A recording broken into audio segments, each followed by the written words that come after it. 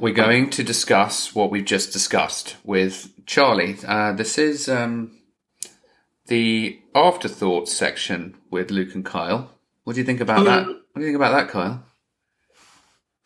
Wow. It's like those moments where, do you remember the movie Signs? I do. You remember where he's like, why does she put the cups there? Why does... And it all comes together. Yes. I also remember, really, had no one actually tried to just chuck water on those fuckers in the first place, But that's a whole different podcast, I think. Yeah. You were just talking, Kyle, after we finished speaking to Charlie about the numbers thing. I mean, that's insane, isn't it? Yeah. It was like 7, 17... 1997. Yeah. And then 7 police cars turned up when he was on the bridge 17 years. I don't know what, it's like, I mean, what we're finding though is, and I said it in the main episode, is there is a pattern when we speak to people. I mean, where they feel that I've never been a fan of everything happens for a reason, because there's some really dark shit to go through, But once you're on this road to recovery, or once you started to deal with it, and once you're on that journey of growth, I do kind of understand where people are coming from with that saying, Yeah.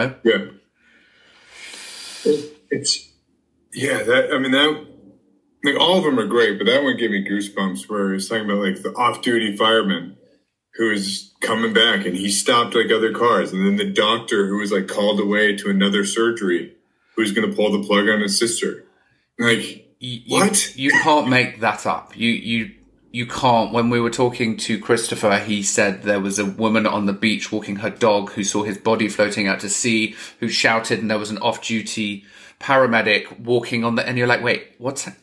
I mean, these people would not be here to tell the tale if these circumstances had not been how they had been. But can you even put yourself in that position of Charlie's when he was told they were going to have to turn the machine off with his sister, Oh my God.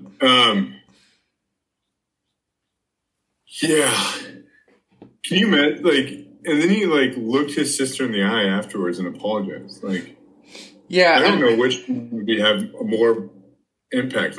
This is my fault. And then get the forgiveness that you desperately were seeking. Totally. And also interesting, he was saying he really didn't come to terms with the blame or taking the blame for many years afterwards, because I think that's what you do. You shut down. You're like, I can't deal with the pain, and I cannot deal with another layer of pain on top of that, which is admitting my guilt. And as much as everyone is telling me they don't blame me, I know where I'd go with that, Yeah. And I don't know if I could have had the positive outlook that he had as well. That was... I think... Also... Go on. A month in the Amazon? Yeah, but I feel like, again, we're going to need some revisiting episodes with some of these guests, because I was very close friends with him during that time and through his recovery, or through, let's say, the beginning of his journey of recovery. And there was all sorts. There was now he's doing this, and now he's gone to find himself on a grassy verge in the Himalayas, and now he's taking these drugs to cleanse himself. And now and we were like, okay. Meanwhile, we were just partying, and it just, everything came full circle. And I think, I feel like the theme, and goodness knows, as we go on with these episodes, there will be some very, very different outtakes from people's experiences. But it seems to be a theme in that these journeys of recovery and how it makes people feel. And hopefully our listeners can start to take from that, in that, yes, it's a long journey sometimes, but if you can embrace that journey and if you can start to piece things back together, it does get better. Yeah.